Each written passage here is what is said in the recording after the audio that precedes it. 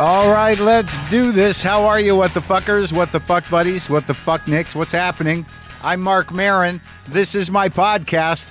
Welcome to it. Today, Jacqueline Novak is here. She's a comedian, an author. She performs at Largo a lot.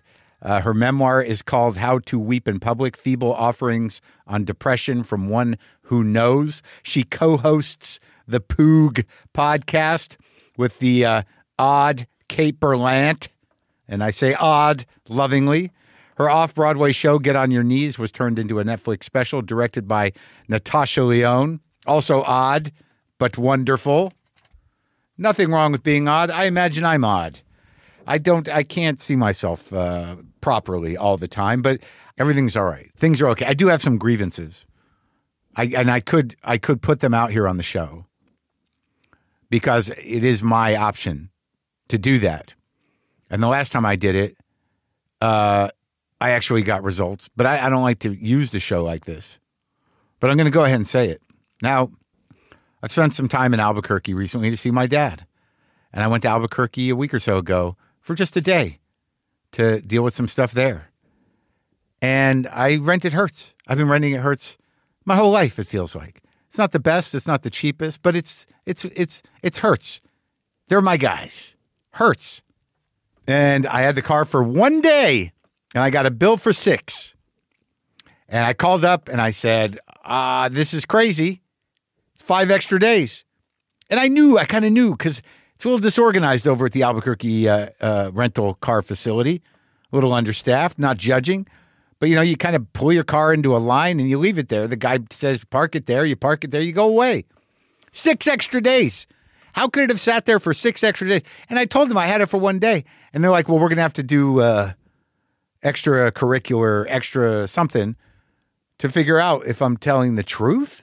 They got to look at videotape. And I guess you got to do due diligence. But I've been with Hertz for decades. Why am I going to lie? It kind of stuck in my craw. Now, I'm not saying, it's not like the top executives of Hertz are listening to this, but I would like some resolution. I've reached out. I've waited, but we'll see. Maybe it'll work out. Again, not a big deal. Not that hung up on it, as you can tell, taking up pretty good airtime. 5 extra days. Okay, that's it. I've said my piece. I've done what I needed to do for myself and for my sanity. Now, okay, here's the deal with Jacqueline Novak. There's 2 parts to this. For a reason. I guess I'll go into it now.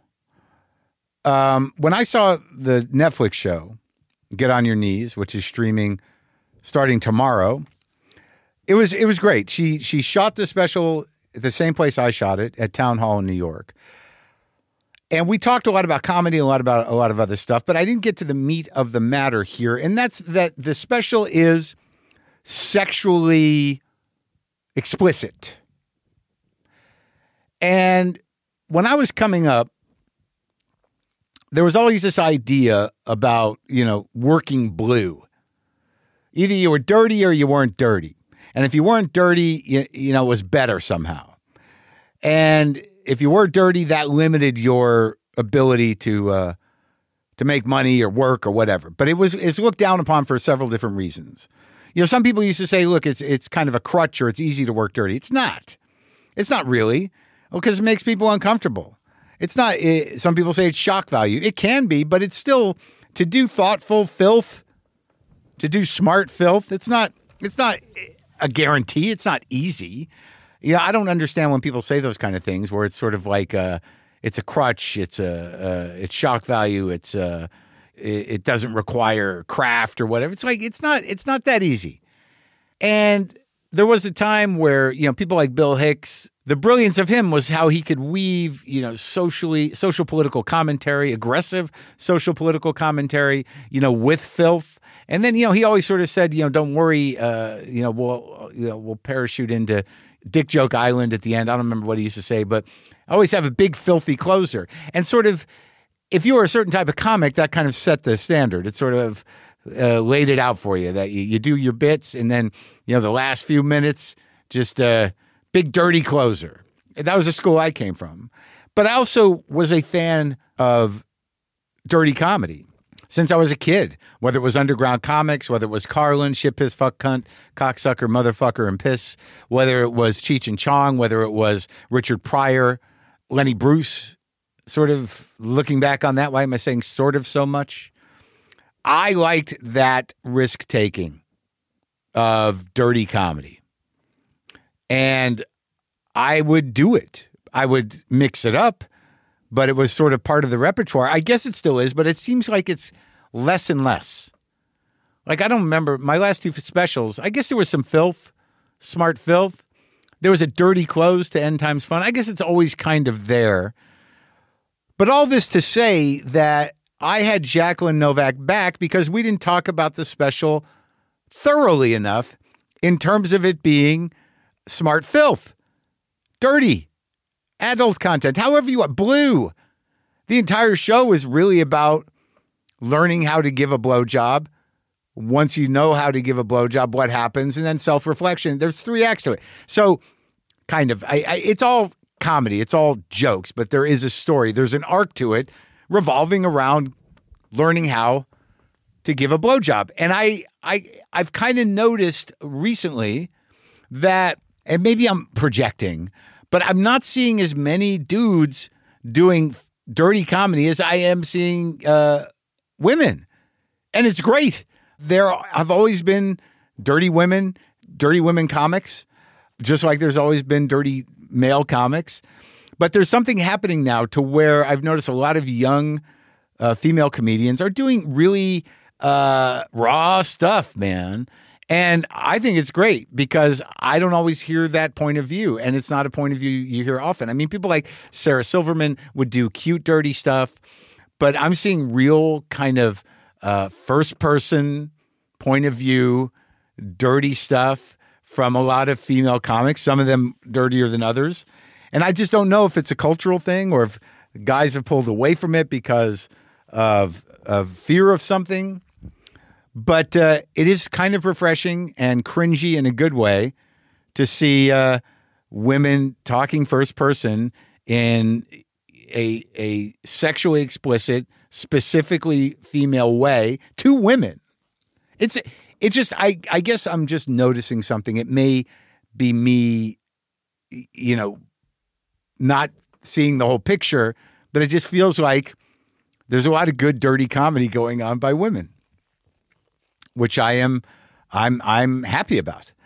And I just really needed to have that conversation with Jacqueline. So that's the reason I had her back, to make sure we talked about the blueness of it all.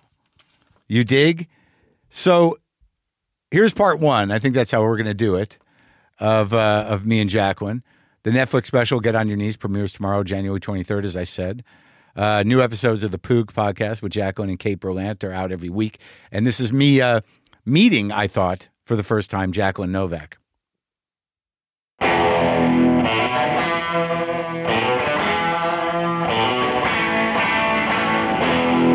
Now I'm into a future mode. Like, what am I going to take with me to, like, my plan? And then sometimes I'm like, is that going to crush me? Anxiety. Wait, take with me. Yeah, I've decided on a future. Oh, okay. Yeah. What are you taking with you into, like, what parts of your... The next phase of life. What am I taking with me into... When I what move. Baggage am I When I leaving? move. You're actually moving. Well, I'm thinking about it. Yeah. I have a plan. Where? Can you talk about where? Yeah, I'm gonna go to New Mexico. Are you fucking serious? I grew up there. Okay. It's so weird. It's like I'm gonna go home. That's where I'm gonna die. I'm gonna like a salmon. Do they do that? Are they one of those? They swim all back? the way. Yeah, they swim back and die. Not upstream. Yeah, upstream. Are you serious? They go down and then they swim all the way back, do the egg thing, and then die. I'm not doing the egg thing. I think you should do the egg thing. No, the return. Like, I feel like. Where'd you grow up? In New York suburbs, like Westchester. Which one? Mount Kisco, Chappaqua. Oh, my first girlfriend grew up there. Really? Horace Greeley. Yep. My first girlfriend grew up in Chappaqua. Oh my God. Yeah. Where did you, like, an adult girlfriend or? College. Yeah. Yeah. Yeah, I still talk to her occasionally. She called me out of nowhere to sort of reconnect. Yes. And she's like, hey, we don't talk to each other hardly at all anymore. And I just I think we should check in. And it was really pleasant. And then at the end of it, she goes, I'm writing this book. No. I mean. And I'm like, so what does that mean? How do I fare? Yeah. Like, because I was a pretty angry, crazy man. She's like, no, we were younger. I'm like, all right. Yeah. I have no control over your memories. God, no, I get freaked out about that sometimes because I remember things people said, you know, like 15 years ago, whatever, right. and you know, as clear as anything. Yeah. And it's almost like I shouldn't be walking around with that information. Like it's almost like unfair that we can retain just things small things, and I'll sometimes like reference them like they were said yesterday. I think that hurt you. Or embarrass you? Not even like heavy stuff. Oh, but you would never go back to Chappaqua. To die? Yeah. Do you have an emotional connection My parents are still there. They are? Yeah. How many siblings? 2. Younger? Older. Oh, really? Yeah. No shit. Baby. I'm the baby. You know, people love to say it. Yeah. My sister's in corporate America, brand stuff, product development, that kind of stuff. My brother's an English teacher in Vermont. That sounds like the life. He's under a lot of snow right now too. But yeah, and he sent it. And do you love snow? Don't mind you're not it. Moving to you're not. Yeah. Like New Mexico's nice middle. Like it gets snow, but it's not crazy. It gets cold, but not crazy. Yeah. Okay, so let's go. You used to have me on your shows. Now let's explore that because you would think that I would remember. No, I actually don't, because I wouldn't, if I were you, remember having done my show, okay? Because it's sort of like someone invites you to do a spot, you show up. What year are we talking? Like 2008. Okay. Yeah. And I'm a little off on the years, but this is probably 2007, 8, but like pianos. Bar. Sure. Not a great time for me, I don't think. Yeah. I think I was kind of half living there then, doing a show over at Air America, that video show. And I was in the middle or towards the end of a divorce. And that period is and that's full PTSD. Yeah. That's pre what? Like pre WTF. Pre WTF. Just pre. Right. Because I remember feeling like, oh my God, like kind of like excited, you know what I mean? Mark Maron's here? Like, almost with WTF, explosion, kind of like. Oh, yeah. He's like getting his proper, like, due or something. Because finally, that guy, he got through. He landed on his feet. No, but I just felt like in New York, like, it was just really exciting. I remember introducing you once. I had it in my head, I was worried, like, I feel like once introducing you, like I tried to sound fucking cool. I don't know, like, and I just like vaguely remember it and kind of like not being sure, like basically being like, is that still living in Mark Maron's head? Like it's exhausting. Trying to be cool? Have you, like, I was just like, oh yeah, I really remember that. Guy, I'm like, what's with like this what I love about him is like, you know, that kind of thing. Like I was trying to like be like, this next guy, it's so like me. I was the old guy at pianos. You guys were the cool ones. I was already sort of like a veteran. Like I hate when people do that. This guy's a legend. I gotta quit. I gotta quit. Right. I mean, that is arguably the prime. I can't appreciate it. I can't appreciate it all the time. Yeah. Can you? We both did our specials at Town Hall, by the way. I know. Which I don't know why I thought that, like, you look like you spent much less money than me. Yes. Yeah, the strip down, you'd see the back wall. You did, and it's a weird theater because it's not a theater. Right, it's a public lecture hall. So there's a wall. There's no depth to the thing. Yes, and I kind of was into, like, have you ever seen Town Bloody Hall? It's like Norman Mailer. It's like 70s. Yes, like, I saw that. Yeah. And I was kind of like, let's get as much as that. And you wanted to get a dais? Did you want to get some tables? Considered a dais or like a loose chair. But yeah, definitely was like leaning into the kind of like that way that it feels. To me, it was like the lights were on in that thing. It was like daytime. It felt like on the Norman Mailer thing. Yes, totally. It's like, they flicked on the everything, and I kind of like that place with the lights on. It does have a weird. It is an interesting space. So it was obviously leaning into that, and also trying to, like, to me, I had this idea of almost, particularly for this kind of like debut, trying to like break through thing, like for myself, like trying to cut through and get myself a career, like. Is that the plan? Yeah. Got it. How's that unfold in your imagination? I mean. So you cut through, so it happens. What are you doing once you cut through? Well, the main thing is, hopefully cash flow of being able to tour. Oh, with the show? Or tour with new shows, right? Sure, of course. I mean, it's really like just to. So you don't have a draw? I had enough draw to do like a couple 100-seaters with coast to coast this show. On the coasts, yeah? Or everywhere? On the coast, I was able to do like repeat kind of like runs, right? Yeah. And then on the road, it would be like go to, Minneapolis and do like a 300-seater. Yeah. Maybe at a show and kind of like. Maybe get into the Jewish Community Center circuit. Oh, I've inquired directly to my agent about this. Okay. I was like, what else can I? Don't do it. I was like, I need the gigs. When I had the one person show, Jerusalem Syndrome, which is it's not a fundamentally Jewish show, but kind of is. Yeah. I did a couple of those Jewish community centers. It's just too much. I mean, well, then there's like talking about Jewishness and in the act in the context. I say like in my special, like when I say Jew, I'm like, I'm a Jew. I don't know why I say it with like an attitude, almost like I think I'm dropping a bomb or something. And it's like, and the word Jew is so, intense. And now it's even more intense. Yeah. It's so I imagine sort of for it to be in that setting, sort of the whole humor of that. Oh yeah. Confusing. And their expectations are weird. Yeah. With Jewish audiences, I don't know. And right now, it's just it's no time to be nebulous. I'm sorry, I keep referencing your material, but like, I cannot tell you how much I think about, and agree about like jokes in Auschwitz. Okay? Yeah. Like, of course, and they would have been fucking amazing. People have pointed out. Some guy he wrote to me, wrote a whole book about it. Oh, really? And I think that Roberto Benigni movie might be about it. Oh, yeah, it's a little bit different than I think what. I suspect you and me are kind of imagining this sort of observational, obviously like gallows, kind of like. I mean, just like Roberto Benigni, very thin people. Kind of laughing under their breath at the one guy. So when I picture just Holocausty stuff, right? Like I put myself there, I have these images in my head that are not based on my historical images. Yeah. They're just sort of these things like for some reason when I picture Auschwitz, I picture myself on like the sports field at my high school. Okay. Like I place it there and I always place it there. Like I sort of envision, I sort of build like a, do I have an active, do you have sort of like when you're like, picture when you picture that, like camps? Telling jokes, like making jokes, like does your mind paint a scene? Sometimes, but like, I don't know, like, I think most of the images I have in my mind about the Holocaust are probably from movies and from some of those films we saw in Hebrew school when I was a kid, but for some reason I follow Auschwitz on Twitter.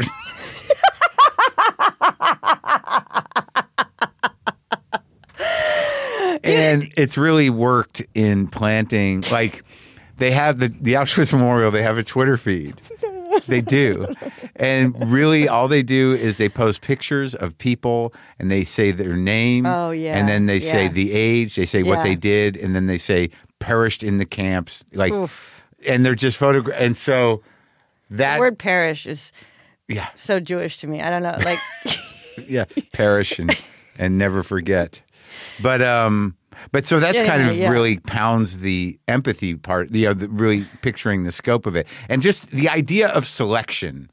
Like when I picture it, it's like waiting in a line, wondering if you're going to be random. Like, I can't stand when it happens at the airport, when I go through security. Just a random, because I've done everything I could. I've done everything right. Yeah. And I got TSA. I got no medal on me. And I walk through and boop, I'm sorry, you're randomly selected. For that to happen and then be thrown into a fucking oven would be terrible. Waiting for any this or that like creates great anxiety for me. Like on the smallest level. Oh, always. I mean, like if I walk into a place that has a buffet, it's like it's a fucking nightmare. Because I'm like, God. How long is it going to last? How much do I got to get? Can I go back? Like, no, it's. I can't even do it. The epigenetics of it, like the trauma in the cells and, all that kind of stuff. I don't know what it is. Yeah. Like right now, like we're going to see this movie tonight, and the Egyptian.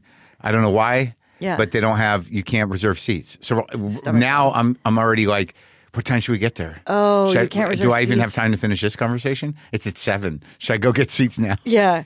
So now, when did you start doing comedy? In college in 2003. Where? What college? Georgetown. Oh, I think I knew that. And you went to school with some famous people? Yeah. Which ones?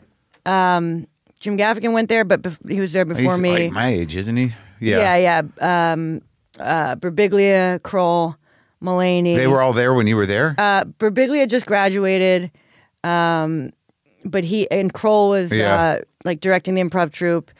Oh, really? He cast me and Mulaney in the troupe. Oh, okay. As freshmen. So this was like a student act, what do you call it? A club, a club, little, right. and very like that school's not like some. And had art that school. had that troupe been around for years? Yes, like Okay. Birbiglia had been in that troupe. But it preceded Birbiglia too. I believe it preceded him. It was just, And improv is weird, but I started stand up around them because it was like, I don't know. I despite the terror of stand up, sort of just being in control and being like, I'm saying the thing. I'm not trying to. yeah. What year was this? 2003. What was around? You guys were going Open out mics. like a little crew of you? No. That was solo. Like, the No, but were there other comics? Was Kroll doing comedy? Was Mulaney doing it yet? He started around that same time. We like put up a show together somewhere at some place. Kroll, I don't think he was doing stand up at Georgetown, but right after in New York, he had a show. And I don't think he ever did stand up until recently.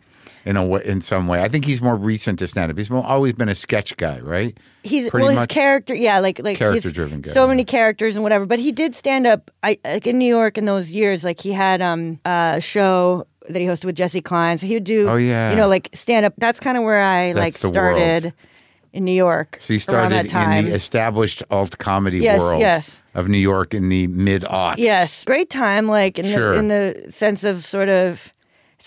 Always hard to say if some venue right now is what that felt like to me then, or if it's not like it used to be. Well, I mean, I talk about that a bit with people that who really came out of that alt comedy world. In terms of like stand-ups. I mean, most of the stand-ups eventually find their way into stand-up clubs. But there was a whole scene down there. I don't know where a lot of those people are, but they're kind of around. I mean, a lot of people end up writing. Right? Yeah, I think a lot of people. It doesn't exist now, is what I'm saying. Yeah, it doesn't. Right? We used to make an argument that really a lot of big comics didn't come from alt comedy specifically because there was a movement here that was a little different. And that's always you hear that's the true original alt. Well, I mean, I think New York came a little later, but because I was part of that. But there were some of the same players, but out here. Back in the day, like with Beth Lapidus, Uncabaret, and the bookstore shows, and Largo, the original Largo, that whole thing. Yeah. And then in New York, it was Luna Lounge, and then things sort of spawned out from that. Because you had that performance art element in New York, so those weirdos were around. Totally. And then I think it all grew out of that. Yes. But then it sort of shifted with, when comics just would host shows in Brooklyn venues and shit. They just became... more straight stand-up, really. Yeah. Didn't they? It's hard to say. I mean, Rafifi's was kind of like a crazy town. Yeah. There's a lot of things going on there. It still felt to me, for whatever reason, and maybe it's just because I was so focused on stand-up, that, to me it really did feel like getting up, like doing that show, like, okay, like I better, like I'm proving myself as a stand-up comedian. Yeah. And like, maybe if I that's what I'm here to sort of give. I'm not doing some weird thing. Yeah, me too. Yeah. So it was almost like, so I better. I think there's some people. Like sometimes I feel like there's this thing about like the people who end up, like writing for television, like almost like they sort of fell out of the thing, but it's also they're like just smarter than we are. They might have. That was the way to do comedy for them then, and then. Well, if you get up on look, being a stand-up is stupid. Yeah. How are you going to fucking make it? Yeah. So the people that know well enough that I can write jokes. Yeah. And I've learned that they're good. So what do I need to stand up there for? I'm going to go write jokes. So what is it in us? I mean, what is it in us? I don't want to fucking write for other people. No, yeah. And so I take pride also in the that it's not enough that like I sort of it's like pride and not exactly shame, but sort of like I don't know that I don't know that I could really write jokes for other people well. I couldn't. Like could you like a late night packet or something? Like I never couldn't do never. that. Me neither. And eventually I've just sort of like it's probably pathological. Yeah. Because it doesn't seem to be like this weird kind of like I'm choosing this. Because yes. you know, it's just like it reminded me when you're talking about the improv group. I remember when I was at BU, I wanted to start an improv group at BU, and I put up posters, and I had a name, and I was going to get people to come, and I was going to start it. And then when I had the meeting to start the improv group, I realized I'm not a leader, and I don't want to have anything to do with this. Yes, I don't know how to do this. So I think there's something for me. What it was is that like me doing stand-up was a journey of self-defining. It was not a job. It's like I need to, this is how I'm going to figure out who I am in the world, how to have my own space, how to have my own voice. Yes. And I wasn't even aware of that, but I always thought it was like, I never thought like I'm an entertainer. I thought like, this is where I'm going to figure it out. Yes. And it's mine. I feel very similarly. I feel like part of the, as someone who gets inspired and like sees like puppeteering and goes like, I want to do that. When I feel moved by something, I want to do it. Then you buy the tools to make the puppets. It feels so good buying the tools. Like that day at the beginning of a potential artistic pursuit. Like it's just like I love like buying the books, like loading up on the books, like spending too much on the books that are coming. Yeah. But with stand-up, I think the reason that it's stuck is that kind of like self-defined. Like it felt like this. This is so like hard. I'm so self-conscious. Like to master this, I've mastered something in myself. Kind of like exactly. And like even if you're not aware of that, it is sort of this thing where you kind of live and die by your own thing. I still kind of feel it sometimes, like when I get a new joke going. Like you go through ebbs and flows of this thing where like there was a bunch of months there where I'm like, I was putting together this new hour and it's kind of there, but I'm bored with it already. Yeah. And then now I've got a few new bits that are pretty, they're pretty edgy and I'm like, it's still kind of exciting. And I don't give a fuck. Yeah. Like to really get to a place where you don't give a fuck is the greatest. And I just had this thing happen recently where I'm like, what the fuck is wrong with me? At this age, I've been doing it this long.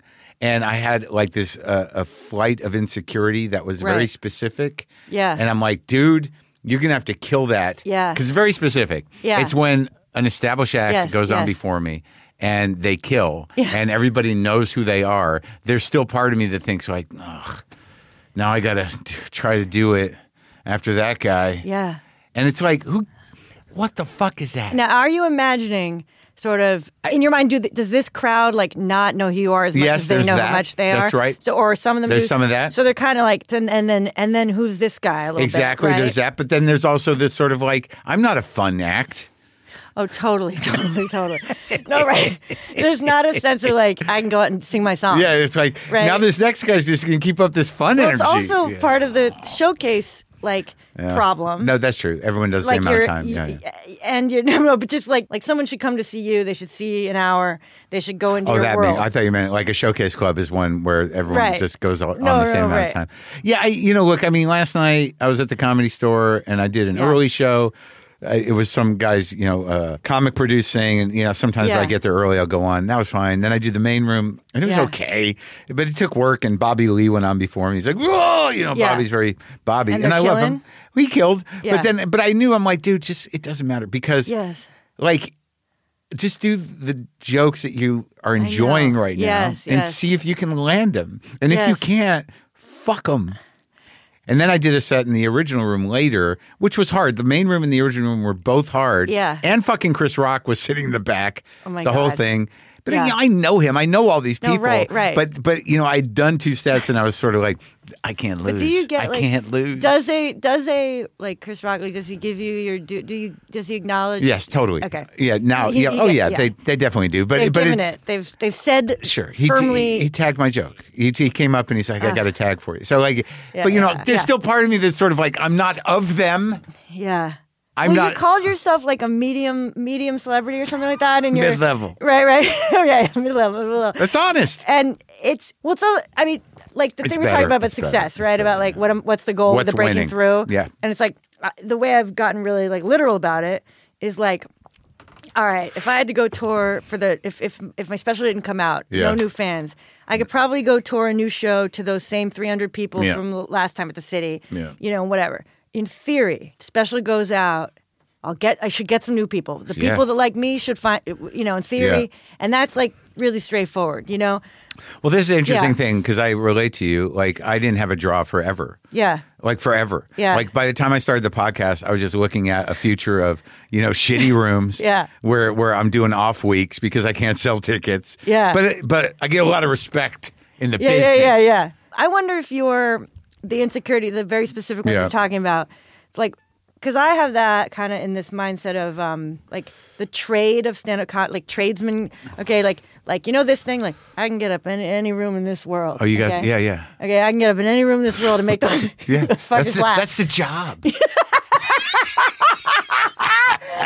Can you do the job, Jacqueline? And it's like there's a part of me that's still like I'm very like that's why one woman show concerns me when that term. Sure, of course. Or like even. Oh, so things you're in doing that theater marketing. thing now. So you're doing a theater thing now. Like you're doing the one person They're like, what show is that? thing? Someone like a comic was like, you know, how does that compare to stand up? And I'm like, check the laugh count. You know what I mean? Like I'm like, Yeah. I'm like, Yeah. you know, like if like LPMs Yeah. or whatever is hysterical. Sure, like sure. I read that like on a comedy website. Once. Yeah. 30 It's like- seconds. Used to be like, you gotta get one every 30 seconds. I'm like, that's too short. I'm not, Yeah, not gonna. You have to What give me a about little what more about time. longer Setup, lead, longer setup. deeper? No, it doesn't apply anymore. response. Yeah, But it yeah, doesn't but apply the anymore. tradesman fear of like, yeah, I don't know that in a showcase show I can get up and sort of Nail it. get them, you know, like For in 8? that way. You And don't think also, so? you're trying. I can. I sort of. It's I sort of came like, up doing that. Yeah. I stopped giving a shit about it. Yeah. But it's all about the strong opener. If You I have a fa- really good first joke, Yeah. then that like I feel safe. Put them at ease. Yeah. or something. Yeah. Just sort of like, yeah, I'm in. Yeah, now it's mine to fuck I feel up. like I've never landed on a true opening joke because it requires this kind of like acceptance of what they perceive. It always feels like, and not just like not just like I know what you guys are thinking. Yeah. Right? No, But not like, one of those. Yeah. I know what I Although if look they're like. good. I Although look if they- like this mixed with that. Yeah. Although, like, you know, when Yeah. it's done well, like, Yeah. Attell does it and I'm screaming. You know Yeah, what I mean? sure. Like, Andre Agassi with a drinking problem or something like that. Like, Does he? you know, it's like, you know, anything. Attell anything will you've done churn well. through. He'll do a whole set of opening jokes. Oh my They're God. all so good. They're all so fucking good. I- I'd like a new hour from him like now. Like, Sure. that'd be great. My first special was like an hour and a half, and I had fucking. Mine's an hour and a half. Yeah. And like, I thought I could almost edit it like audio. Like I was way too. Yeah. I was like, oh, but if you just remove all the ums and the likes and the whatever, I'm like, this thing's down to 86. You know. And Yeah. they're like, yeah, like I don't know. I thought it would be Did they that try to easy bully you with, like, into the coverage. 73, 75, You know, 70 hour? I think they let go. Did you self-produce it, or did they do it? No, they did it. Oh, good. They did it, and Yeah. then I keep paying more to like To go what? back and edit more, and like I just keep. It's done though. Oh yeah, no, we're done. I don't know. Like, what has your experience been in post in terms of like I've heard this thing like they're like, oh, let the editor cut it up, and that's it. Oh, do you like trust? Do you feel comfortable with that? Depends who I the feel like- director is. I Like, feel you know, like Lynn Shelton Yeah. did 2 of them, and I trusted her because she knows me. Totally. But no, I was there. Yeah. You know, and I chime in. How like do you when they feel got when you're watching your own shit? Just- I'm okay with it. Yeah. I only get mad when like I know there's a joke on that special that I fucked up. yeah. But it doesn't. There's like 2. Yeah. But it's fine. Yeah, And yeah. it's just because I just didn't do one beat. Yes, Or I spaced yes, something. Totally. So I get hung up on that. And the last special, Fine Arts directed it, and I thought it looked good. Like Yeah. the vision for that backdrop was mine. There Yeah. was a collaborative effort Yeah. around it. I think I looked all right, but I've gotten rid of that haircut. So it becomes things like that. Like Yes. like End Time's Fun. It's like I never wore that vest again, and I don't know why I do And did that. you wear the vest a lot before that? Never. It's so stupid. Isn't it? Okay. But then when I did Too Real, I wore a chamois shirt Yeah. that I've worn my whole life. It Yes. had a hole in it. Yes. And I watched it. I'm like, what the fuck am I wearing? I know. Getting that shit, like, also this like the thing that happens of the oh it's for real now. I got to get the right outfit or whatever it is. I don't know why that's why I'm in a jeans and a t-shirt, like, because I just. No, I liked it, and I thought the whole thing looked very comfortable. Yeah, like, and it almost looked kind of like you could have done that in with no audience. Yes. There was just sort of like, we're just gonna let's just go into this place and do it. Yes. So I like this idea that the struggle that you have in terms of perception of you is because you came, like, you're a real comic, but you came out of goofy alt comedy land. Right. So, you had to fight a little extra harder to justify yourself to other real comics that you're a real comic. Oh, well, and then the nightmare of me promoting my own, like, me putting my show into the glorious theater setting. The way that I was able to do it is like this theater model of being able to put up the show and have it sit there, and have people like, I mean, it's almost like, where do you do stand-up comedy? Like, unless you're already the act and have fans, that's it's right. Like, what the hell can you do? So if you could, like, so the theater thing is like, I mean, it was smart. It was a way. It was so helpful. There's a world of it. Yeah. And even if some of that audience, like, is a little, like, theatery, where it can get a little, I would start to feel precious. Yeah. Literally, like, when a certain audience, like, I much prefer doing it ultimately at the Bell House, right? Like, the kind of raucous vibe. Yeah. To me, it's, like, much more interesting when they're, like me being sort of, I don't know, whatever, like philosophical or something in a theater is, like, precious. And, like, they listen to me. They almost listen to me like I'm, like, telling, like, a trauma narrative. And I'm like, guys, no. Like, I'm trying to be, like, funny about it. Like, this is not, they're, like, a little too respectful. The only other way to go would be to do it in chunks and, and then if you were a headlining comic. So exactly. so that's not where you're at. It's the only way also to be, like, to kind of break through and go, I'm doing this. I got the time. Yeah, I'm doing it. Here it is. Yeah. Like, and I decided if it was a failure after 2 weeks, like, of the previews or whatever, and Birbiglia did late shows, so it was sort of like, it wouldn't be this total bummer for him. Like, he's renting the theater, essentially helping me do this. Yeah. I wouldn't feel super guilty because he got shows out of it. Like, if the show failed. But I was just like, if nothing. Oh, he actually went on the nights you did your special? He would do, like in the initial run to kind of, like, produce it. He would. Oh, at Cherry Lane? Yeah. And then he was like, he did some late shows, kind of working out and stuff to kind of help, like, for his the box office. For his death show. Yes, yes. Yeah. And the point being, I decided, like, all right, even if this goes horribly at Cherry Lane, it's 2 weeks of stage time on this stand-up show I'm working on. And it'll get better. And even if there's a bad review of it as a theater piece, like, who cares? Yeah. I could still, like, advance my goal towards it being a stand-up special. So that was, like, my, like, worst case scenario that helped me sort of. For me, it did feel like stand-up special. It didn't feel like a theater piece. It did feel like stand-up? Yeah. Yes. Okay, thank God. No, because, like, particularly at one-woman show, like, there's this stench of not being the tradesman. Like, I am, like, that's where I'm like, no. Like, no, you're definitely my heroes are a tell. You know what I mean? No, you're definitely the tradesman, because, like, all that stuff breaks into bits eventually, and you're not. I think that the real marker of a one-person show is the tender moment, which you don't do. They call that in Edinburgh the wanky bit. Okay, I heard this. Like, I didn't know. They're like, well, you need a wanky bit or whatever. Do you have a wanky bit? I don't remember. No. No. I mean, I'm, like, scanning. I'm like, is there a moment where? Well, the moment because it's designed to tried not to really. It's designed to give the show some emotional depth, right? Where you just sort of, like, you sit down quietly and, like, okay, I'm going to tell you something real. Yeah.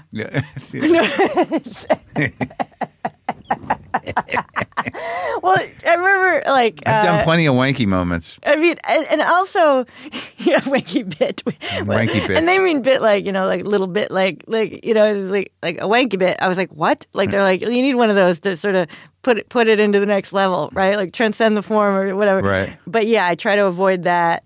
No, and I thought the way that you shot it all stripped down made it very immediate, and it did. You definitely knew where you were going. Yeah. But there was a couple of improv-y moments. You did some crowd work, I think. You asked a guy a question. Oh yeah, but that's like a setup. Oh, that's like I almost cut that out. I was like, I mean, not the bit, but I almost just removed, like, utilizing I utilized them to yell freeze for me to do my act out. Yeah, yeah. I was just like, really? I'm giving this guy air on my. Well, no, I've done that too. Like, fucking worst. I don't remember which special it was. Yeah. I don't think we left it in there though. But I shot it at the Vic in Chicago. Goldthwait was directing it. Oh, and, amazing. Amazing. I had to deal with a drunk fucking heckler No. when I walked out. No. For my special. How? When I worked out, I'm in it with a fucking drunkie. I couldn't fucking believe it. I can't remember if we left it in. Wait, which when special? you... That was more later, which is harder to find than the rest because it was on Epix. Okay. But I think you could watch it on iTunes. All right, so like I thought the special was great, and I thought it was very funny. And but wait, so you're depressed? I'm actually really good these days. Like it's been a so the depression book, you got all that out of you? It didn't get it out of me. Or I couldn't finish it until I was really out of that. But I was trying to. The premise is sort of like I started writing it while in like living at my parents' house, pretty like just depressed, and I was kind of like it was sort of infiltrating all my writing as is. So I was like, instead of trying to not have it be in the writing, but if I like kind of wrote from it, saying I'm writing from it, and it's sort of this like letter or sort of this like me to another depressed person, kind of keeping them company. Because I would take all these self-help books like into my bed, almost like again, and like read them like, okay, maybe one of these will help me get out of the bed. Yeah. But there's like an alienation from the writer because they're writing sort of from the other side. You know, they're writing from so you can't really trust them. Yeah. So I was like, I'm going to sort of be the book that you kind of take the break from trying to get out of it, and you're just there, and you're depressed, and it's fine. And that's a good name for a book. Sitting. Yeah, and it's kind of a mindfulness angle on that ultimately. But so you feel better. Yeah, I mean, I think I've been on the same cocktail of sort of antidepressants for a really long time at this point. I mean, and they're like, "Do you have any questions about your medication?" I'm like, "Can't you see on there that it's?" Like, I'm just like, it's just every year the prior authorization with the insurance, and like I space out, forget it's got to happen, and then like there's like 5 days where you're thinking about where I'm waiting, like where I don't have the Lamictal or whatever, and it's like and so Lamictal, were you bipolar? No, at times I ask, is this depression brought on by, OCD, like all the comorbidity? What is the source? Sometimes it feels like anxiety paralysis. Oh, anxiety, like exactly. I've always felt that it was anxiety that I then like channeled into instead of you get overwhelmed and like and so then I lethargic. Flop Yeah. Instead of like an active thing, and I sort of like trained myself to flop, and then I think I had to train myself like to not flop. Kinda. And but like the antidepressants, kind of like trying to make my life as conducive to not. I mean, it's almost like part of it was almost like right. Fuck it, like might as well also like go for the dream. So you were like not going to kill myself. I mean, I never was going to kill myself. I just knew I was never going to do it. I mean, except then again, those who do like are in a state that they might not have thought they were. So like respect essentially. Right. But I sort of was like, I'm never going to do that. Like I'm not going to do that. So the alternative here, it was almost like might as well. I was like staring at a wall. I was like, might as well go for it. Like go for the full dream. Like and kind of. Take contrary action.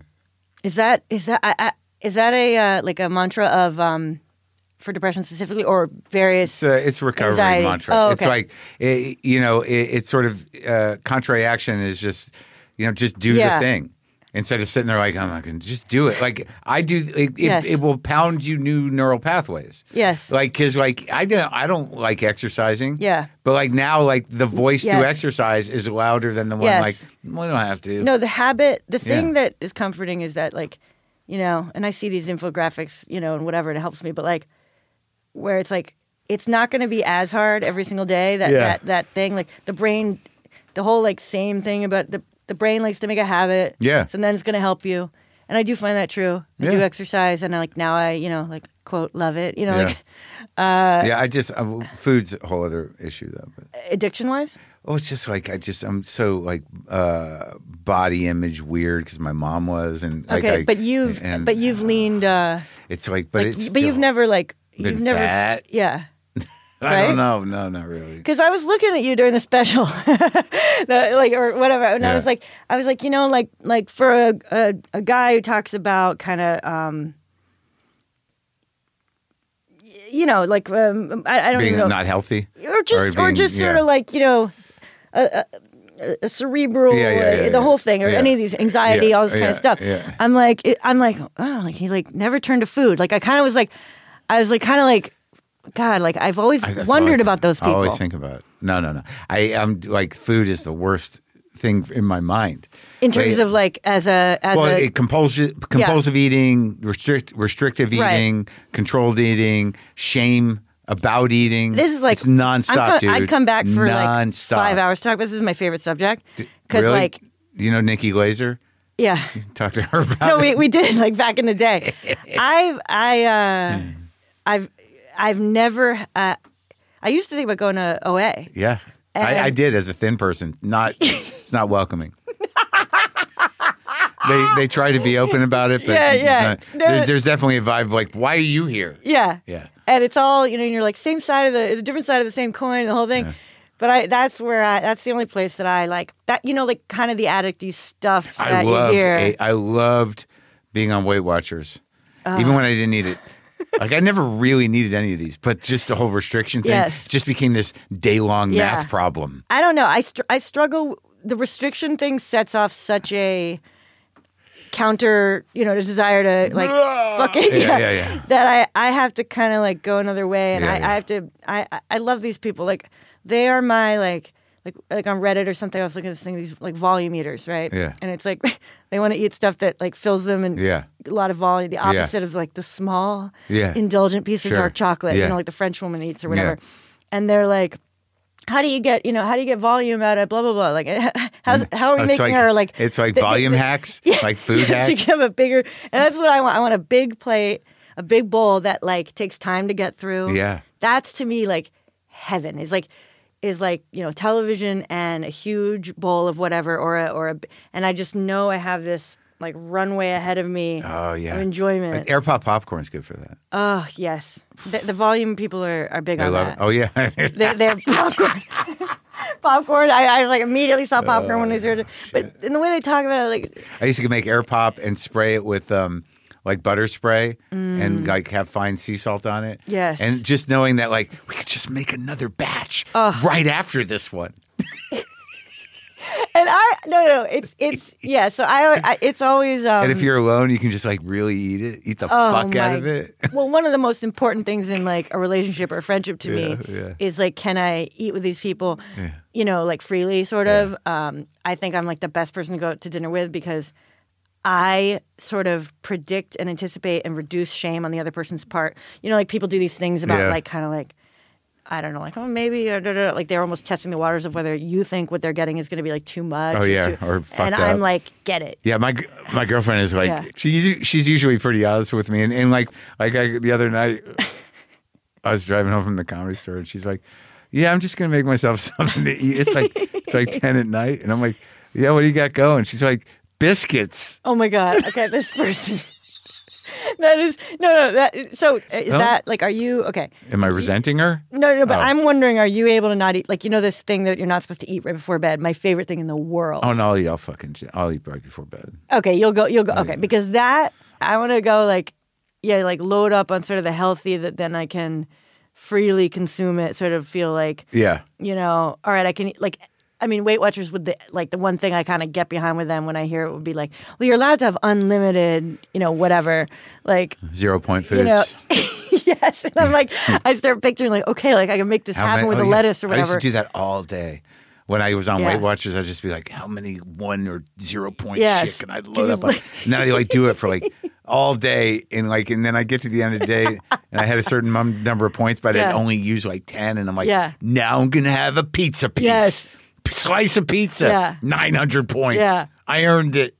Well, I'm very happy we finally talked, and I think this special is very funny. How did Natasha end up directing that? And whose idea was it to, just have a spotlight and an empty stage? Yes. I first of all, so Natasha saw me do an early version in LA, and we knew each other a little bit But Natasha she just got Leone. Yeah, she's got like pumped about it and like texted me or you know, good. Yeah. and was just like, "What is?" Well, like she really A pumped responded to kind of the Natasha language. is like you can't get a word in. It's great. It's coming at you. Oh, it's like yeah. Oh, it's so heavenly. Yeah. And then my whole feeling, kind of in that tradesman sense, was like, I want people to feel a little like afraid for me versus like slick and like I'm already like a star or something like that. I almost wanted like. My analogy was always like, to me, like it would be scarier if you walked into a room and there was like just like a spotlight on a tightrope, you know, like, and then you're really locked into like, oh God, there's a guy walking on a wire, versus almost like Cirque du Soleil where it all just becomes like animation. Sure. So like strip down like a little bit of the like I can get up in any room and but in my case it's sort of like, you know, I wanted almost. Everything stripped down, outfit neutralized, like I guess it's a little bit of this like chip on my shoulder. Like, look, boys, I don't need anything. Like, this is the real deal here. These insecurities, you know, everything's like a. I'm not fucking around. Yeah, a wall. No shields. Let a little let the spotlight chase me around, like you know that kind of shit. I liked it. Yeah. Thanks. So you're just gonna wait for the people to start coming in? Oh my God. I actually decided like this is the moment where I have to completely direct my own mind, like, and only feel like I have to be doing things. I cannot sort of wait for a reaction of any kind. I can't fucking handle it. Like I can't let. Oh yeah, no, it's the worst. I can't let compliments in. I can't let if you let the compliments in, then you're sort of validating the negative. It's just like I don't know. It won't last long. You let the compliments in; they'll go away naturally. I feel like you have to stop them from coming in. The first negative thing that'll happen will erase all the compliments. I know this about myself. This is why I just like shut off notifications. I was like, no, just take the compliments and realize like this is only going to last about 40 seconds. Where's the bad one? Where's the bad one? Oh yeah. I know. All right. Well, I hope everyone loves it. Thank you. Thanks for having me. Well, there you go. That felt whole, and we definitely had a great conversation. But it was bugging me, so I had her back, and we did another. You know, I'm sure Brendan wasn't thrilled to have another half hour of content to edit, but I had to have her back to talk about specifically dirty comedy, blue comedy, smart filth, and the female point of view of that in this second piece. This is me and Jacqueline again.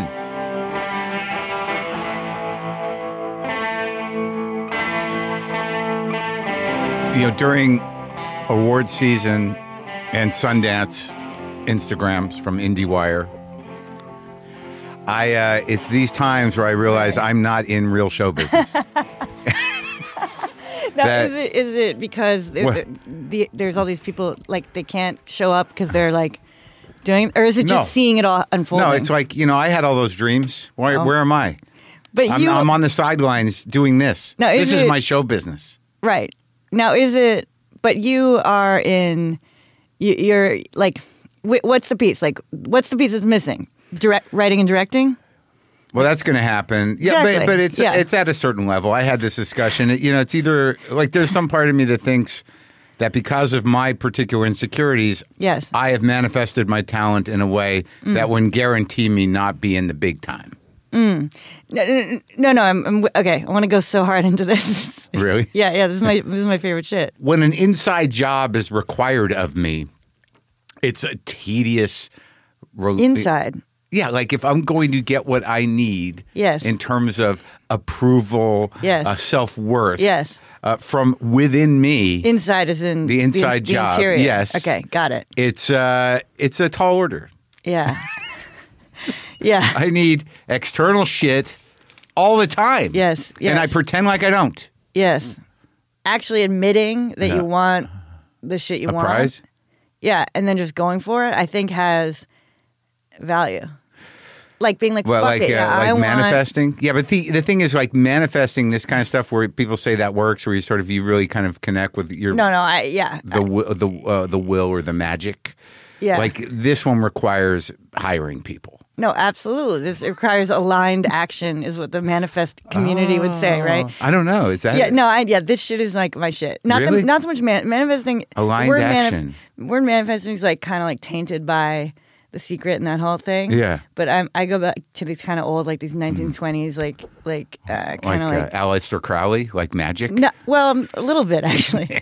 But these new thought, like ambitious, like I'm going to become a railroad titan, guys. Yeah. Like, that shit, I like that. Aligned action. That seems like aligned action that's more like an LA like term. I know, but that seems to reveal the racket of the thing. Right. Like you can manifest it, but there's aligned action needed. Oh, you mean you actually have to work for it? Completely. So you're full of shit, right? No, you know what? No, but here's what I think it is. What? This is the key. This is the thing. Yeah. You have to find enough self-worth. Yeah. Okay, to be willing to take the action. I can't even find enough self-worth to feel comfortable with eating bread for 3 days in a row. I'm in the same boat. Like I'm debilitated. I got I'm tricked totally by a roll. debilitated right now by carb shame. Okay, so what? Because this is what came back to talk about. What got you? No, Well, it only was takes 48 hours, by the way, to get the carbs out. I don't know. Blood sugar spikes and the craving. I don't know. I just kind of drifted. I was tired. I've been exercising too much. And then there was, I'd made some spreads. So I bought a Persian bread and that all went. I'm always embarrassed by how much I want to sit around and talk about carbs. Like I could talk about, like, it's like so not. It's not exciting, and it's not. You're not an artist.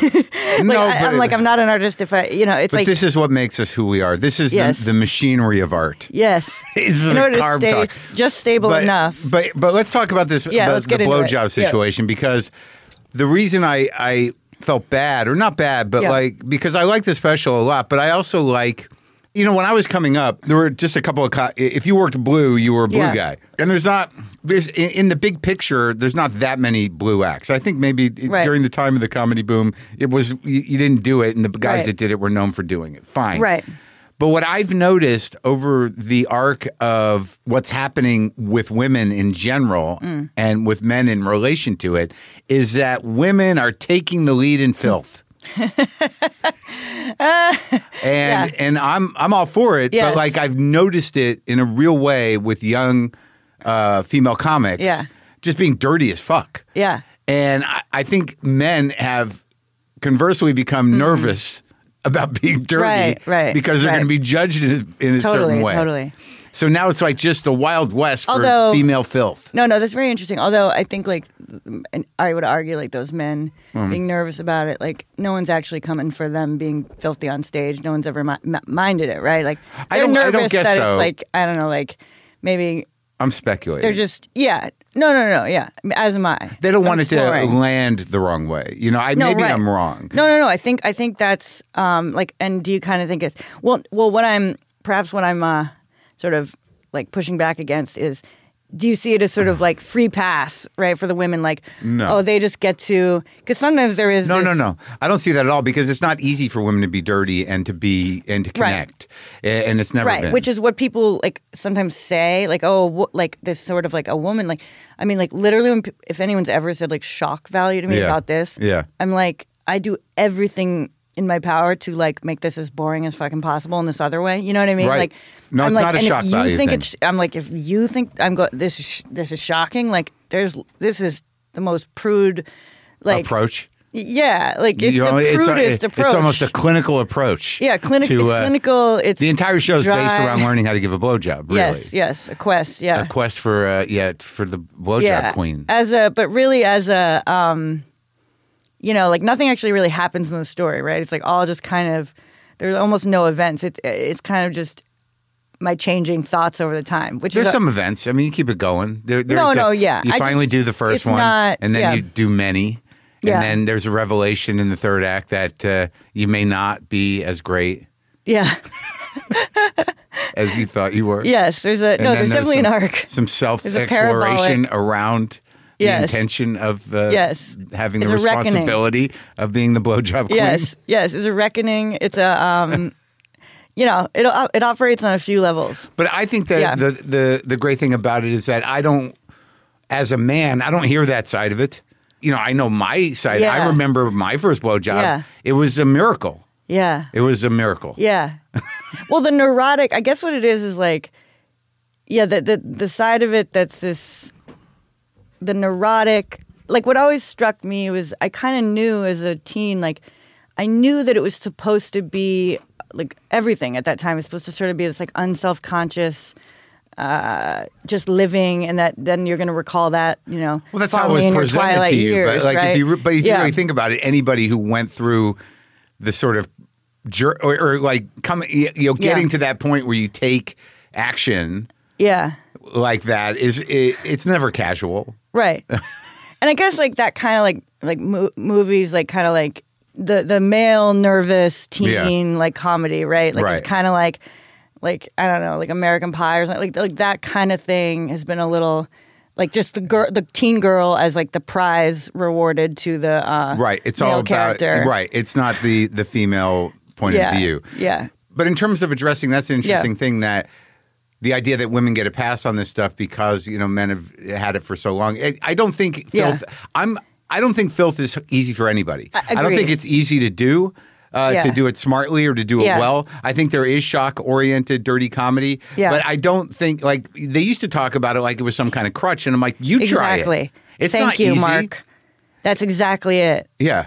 No, and because, well, even, like, the thing is, like, I cringe almost when it's reflected back to me, like, that my show, like, if it's like, oh, it's about blowjobs, or like I, for one, say, like, I always like adjust the language and say the blowjob. Yeah. I'm like, no, it's about the blowjob, like an idea, you know what I mean? Yeah, yeah. And then the like when there's concept. stuff about they're like the penis, like your show's about the penis, I'm like literally horrified. Like I've certainly never set out to, like I have no interest in like telling jokes about like the penis. Do you know what I mean? Like that is so, but because I'm talking about this one thing, it comes up, and then surprise, I have ideas on it and things I want to say and like point out, you know, and so I'm like horrified when almost they're like, I don't know, like the headline, like trolls the penis. I'm like, ugh, like if I were not me and I was reading about this. That's what someone said about you? It was like, and it's sort of like the opposite. I mean, I'm trying to, who knows what I'm trying to do? Yeah. You know, it's like, no, it's a story. Talking about one's work is hell. I mean, it's fine, but. No, but I mean, you put together a story. Yeah. It's in that, you know, it's jokes that are put together as a show about, you know, coming of age show, really, around sexuality and around blowjobs. Yeah. Fine.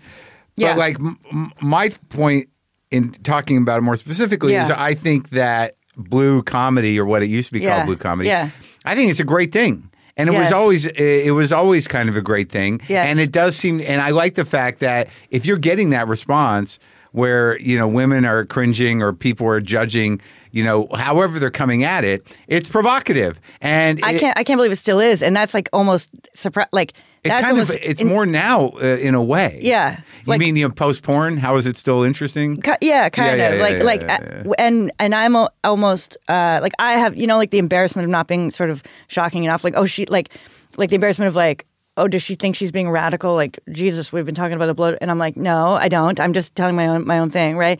But then there's other things where I will hear, like right now, kind of this like in promoting it, kind of this like, will they put me on the talk show to talk about it? Yeah. And really, yeah. So there's a booking issue. How do we do this?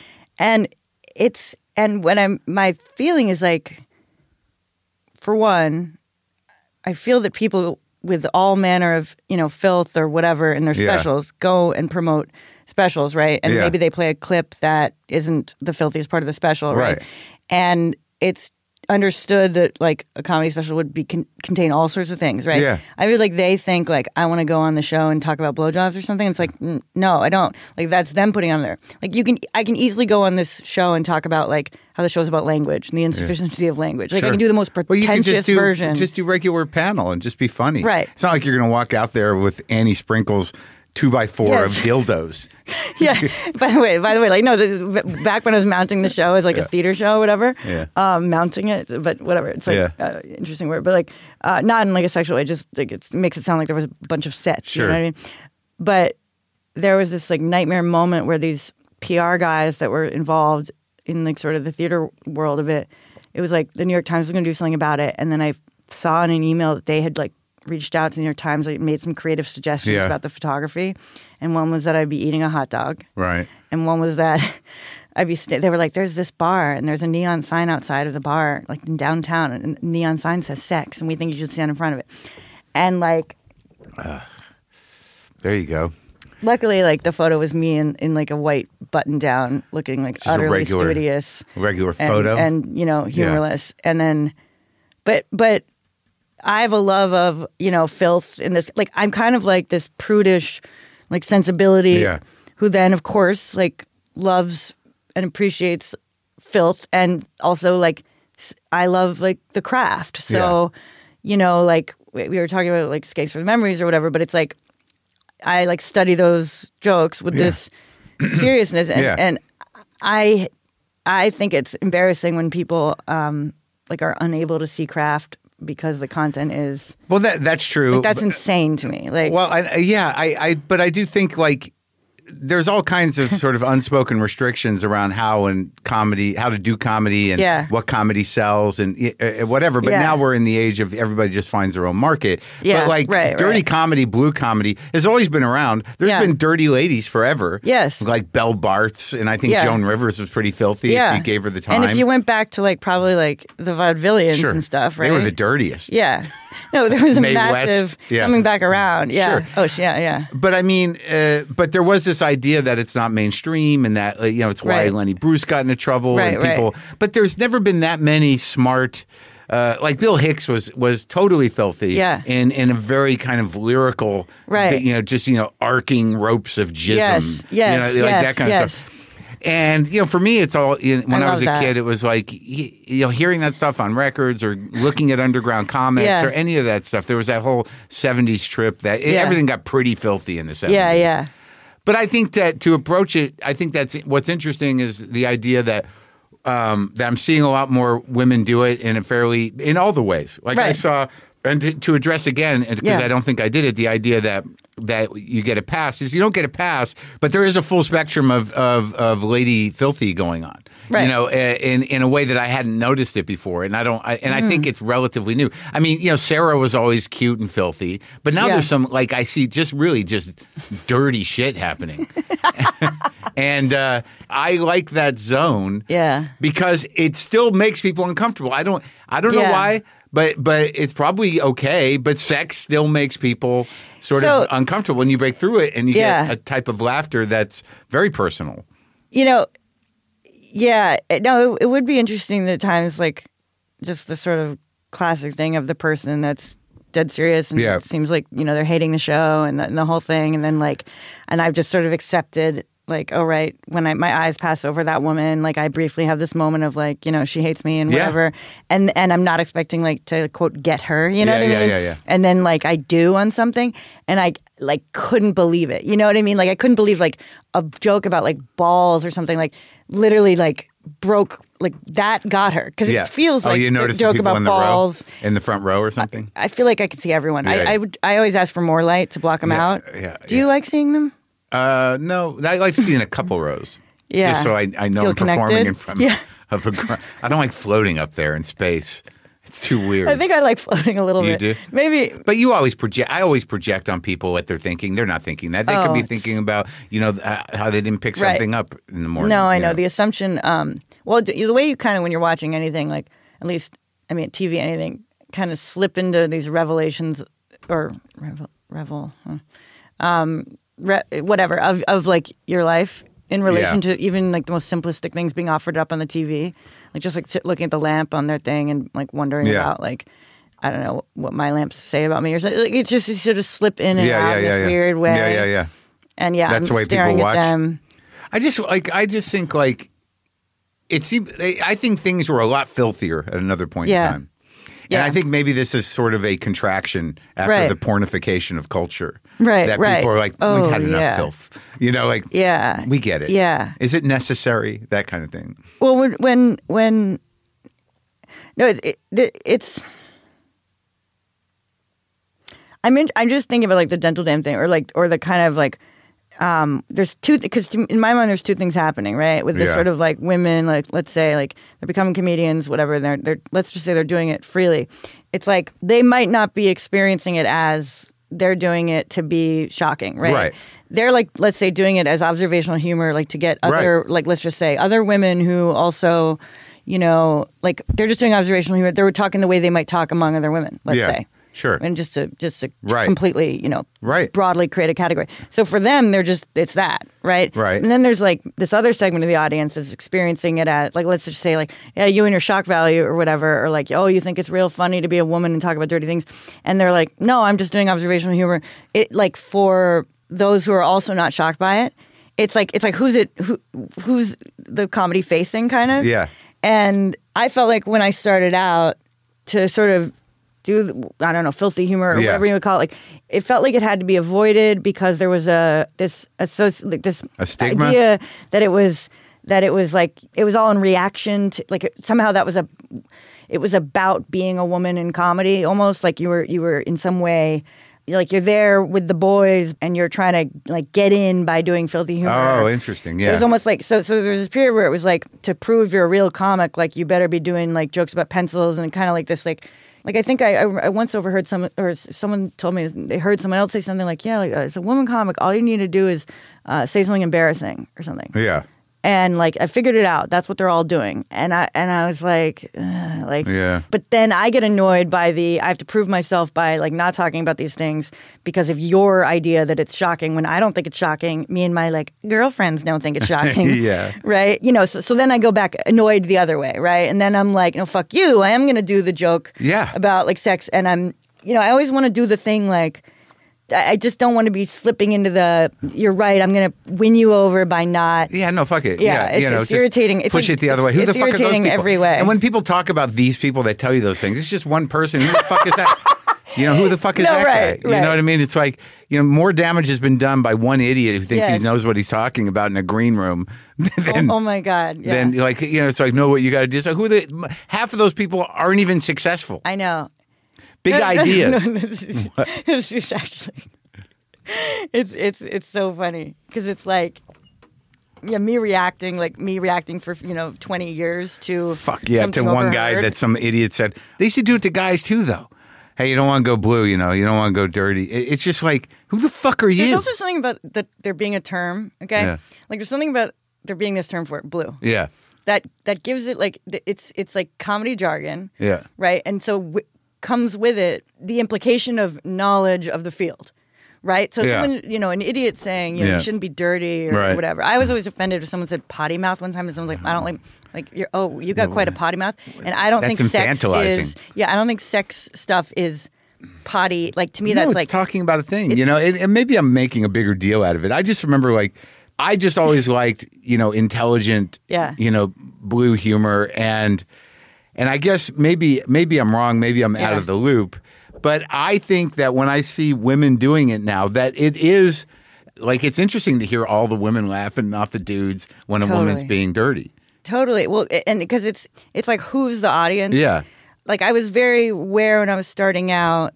It felt like there were these two ways to go, sort of being prescribed. If you sort of looked at how it was, and it almost felt like, okay, it's either. I don't think it was like it's below us. Like what you're. I actually think it was more like everyone else will think it's a crutch. I think that was the stigma. Like to prove yourself as a real comic, okay? Yes. Versus this, you're a woman, so you can just get up there and say dirty shit, and that is inherently a punchline because a woman is the setup. Yeah. And the punchline is that it's dirty, right? And so it's like the premise is a woman, and so that to me is like, well, that I didn't get into this. I don't love comedy when I'm watching. Well, the other thing that's kind of interesting is like, sorry, I can't finish the thought, but just whatever, going one direction. It's like, you know, and this has been said before by a lot of people, I think, but like, let's say a woman watching a male comedian or a woman watching a ton of, you know, stories, you know, movies, whatever, featuring, they're used to sort of empathizing with a protagonist that is not their own thing. Yeah. Right? Sure. It's like, and, yeah, right. And of then course, and then same thing with comedy, right? And then it's like, and they've gotten why used to aren't their the voice men- not being Yes. represented. Yes, and Yeah. so they're used to like almost like just like empathy, like narrative empathy or whatever, and can laugh and watch like American Pie or something. Let's just I don't know why, this is Yeah. but and they're laughing with they can extend the empathy to understanding and it's almost like the male audience in comedy hasn't been trained. Right. To do that. Yeah, there's a conversation about that with race as well. Totally. That we're all looking at everything Yes. through the sort of cis male white gaze. Yeah. And then trying to avoid being like responding directly to that. To avoid like that's like where it becomes who's the audience and like whose expectations are you upsetting. So yeah, that's all I'm talking about is the man thinking you're doing shock humor, the woman thinking in my case, let's say the woman thinking you're doing observational humor. Right. Well, I just think like I think it's important, not unlike the Barbie movie. Yes, like which I actually haven't seen yet, but yes. But you're basically doing the Barbie movie of blowjobs. Yeah, okay. Yeah, wait. Because wait. Well, just representing. Hopefully, it won't be that successful. Representing a spectrum of a certain type of feminism, but also sort of a point of view of women, right? I'm trying not to be like representational of my own. Like to me, the closest thing I could do to sort of being or doing what I think is like not feminist, but is like to just treat my own experience. Yeah, I don't think there's any feminist message in your blowjob story. Yeah, like I just think that by nature, like if people cheer, I get uncomfortable. Do you know what I mean? Like that thing where you're like, right? Oh, yeah, no, I get it. You, it's not ideological. It's just a full-throated. Yes. Kind of exploration. That as one of the taglines. Of the taglines. Oh, really? I asked for taglines to see what would come back. You know what I mean? And then I was like, no taglines. No taglines. Forget it. No, but I mean, it's like, it is just a story being told about a specific rite of passage that it hasn't really been represented as thoroughly or as funny with a certain honesty. And by nature, it is sexual, and to call it dirty is only to put it in the context of comedy, or to call it blue or anything else. Right. It's really not. There's nothing dirty about it, other than these are the jokes that have been deemed dirty when you're talking about fucking or sucking cock or or going down on somebody, whatever. That's blue humor, but ultimately it's just a story. Well, my parents have seen it like a million times. Okay? Yeah, and did they say things like, "Which guy was that?" Yeah. No, they respect it as that level of memoir where we but like they're kind of like rap on it if someone asks them like, was that weird for you or something or whatever, like they're just like, it sounds exactly like her and how she talks about anything. Like, it's just how I think about things. Yeah. That just happens to be the subject. But it's not like they showed up and suddenly, came to the show and suddenly there was this like other quality to me. Like, as if they showed up Well, that's the thing. It's not like, it's not gratuitous. It's not shock value. It's a stand-up show about, that. And I just wanted to make sure we drew attention to that. Like, my grandmother, when my grandmother saw my first special, my HBO half hour. Yes. Where I said fuck 90 times within the first 5 minutes. It was so sad because she had all her friends over in Florida. Oh my God, incredible. And I called her. I'm like, what'd you think? She goes, "You're so filthy." Oh my and I'm like, God. So sad. Because it wasn't even, it was just me saying fuck a lot. Which isn't, it wasn't even that's like, the idea of that being filthy is it is to like her the next level hysterical. I mean, you got to make the joke. Cursing. She's right, but it's like, make the joke. I mean, she's, she's right, like. Well, it was unnecessary fucking. Was it? Yeah. You mean, are you like, it's lazy? Are you one of those? Well, no, I just didn't think about it enough, and I'm doing it more now too, and I don't think it's lazy. Like, I think there's I was putting that. No, in the tone, I know, right? but like I don't think it's lazy. I've been doing more fucks lately. Yeah. Like, I can go without fucks or well-placed fucks. I think it's just a matter of like gratuitous fucks. Yeah. I don't think it's lazy. I think, it's undisciplined. Is that lazy? I think it's rhythmic, right? Sometimes. And sometimes I just am tired a little bit of this thing I would hear through the ages of kind of like, I don't know. It felt like, when there's one talking point kind of, it felt like this one talking point was, it's lazy. And it's just like, shut it. Yeah, but then you get stuck in joke structure to a point where, it kind of, it kind of takes the thrill out of it. It's a personal preference. Yeah. I don't think we should. I like it always. Yeah. I don't think we should talk too much more about it because we're going to give away the whole show. And also my producer will be mad at the extra work I'm giving him. I know. I forgot that we're not settling in for 2 hours. Yeah, but I did want to make sure that we talked about the show and what was it about. They need to watch it all the way through. I hear completion rate. You hear this? And follow through till the 94 minutes. Yeah, to the happy ending. Or I'll get buried. Thank you, though.